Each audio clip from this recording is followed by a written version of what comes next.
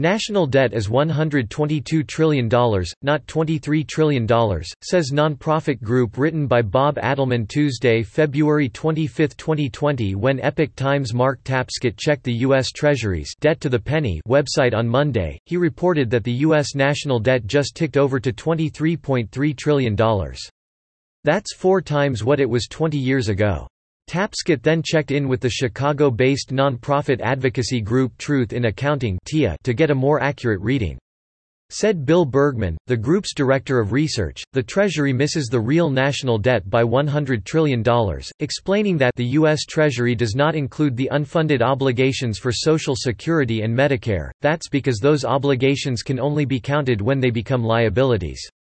And because Congress can change the law at any time, said Bergman, the Treasury gets to hide the real numbers. Said Bergman, the reasoning has been that the government controls the law, and can change it any time. An actuary from Social Security spelled out the deception at a public hearing in 2007, it is the government's right and ability to alter potential future benefits. Until benefits become due and payable, there is no binding commitment over which a worker has control, and so no liability can be recognized. Even that $122 trillion number is suspect, according to Boston University professor Lawrence Kotlikoff. In an interview with Joseph Lawler, editor of Real Clear Policy, Kotlikoff measured the fiscal gap, a tool used for generational accounting purposes, to conclude that the real national debt is closer to $222 trillion. Said Kotlikoff, that's what we economists call the fiscal gap. What you have to do is look at the present value of all the government's promises from now through the end of time, all projected expenditures including servicing the national debt. And then you subtract all the projected taxes. The present value of the difference is $222 trillion. That conversation took place 8 years ago, in 2012. When the credit ratings agency Standard & Poor's downgraded the country's credit rating one notch, from AAA to AA+, on August 5, 2011, it explained. The downgrade reflects our view that the effectiveness, stability, and predictability of American policymaking and political institutions have weakened at a time of ongoing fiscal and economic challenges to a degree more than we envisioned when we assigned a negative outlook to the rating on April 18, 2011. Since then, we have changed our view of the difficulties in bridging the gulf between the political parties over fiscal policy, which makes us pessimistic about the capacity of Congress and the administration to be able to leverage their agreement this week into a broader fiscal consolidation plan that stabilizes the government's debt dynamics anytime soon. 3 days later, Terry McGraw, the chairman of McGraw-Hill, which owned Standard & Poor's at the time, received a phone call from then Treasury Secretary Tim Geithner. Geithner told McGraw that S&P's conduct would be looked at very carefully. Such behavior would not occur. 2 years later, the U.S. Treasury exacted its retribution from S&P by suing it for fraud.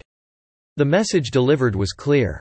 As Tyler Durden, writing in Zero Hedge in 2014, expressed it, none of this comes as a surprise, and it has been well known for a long time that the only reason the U.S. Department of Justice targeted only S&P and not Moody's or Fitch, which kept their ratings of U.S. Treasury debt at AAA, is precisely due to Geithner's vendetta with S&P, added Durden. Of course, this kind of selective punishment simply means that nobody else will dare to touch the U.S. ratings ever again, or speak badly against the sovereign in a public medium, for fears of retaliation. The question remains, how much longer can this go on? And how will it end? Some are suggesting that the mechanism of inflating the currency presently in place at the Federal Reserve will, over time, reduce the future value of the outstanding obligations to a more manageable size. Others are suggesting that eventually the U.S. Treasury will be forced to declare bankruptcy when no more buyers for its debt can be found.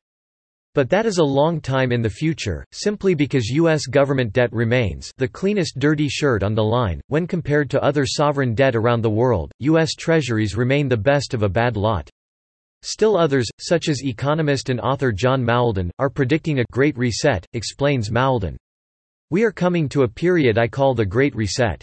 As it hits, we will have to deal, one way or another, with the largest twin bubbles in the history of the world, global debt, especially government debt, and the even larger bubble of government promises. All that debt cannot be repaid under current arrangements, nor can those promises ultimately be kept.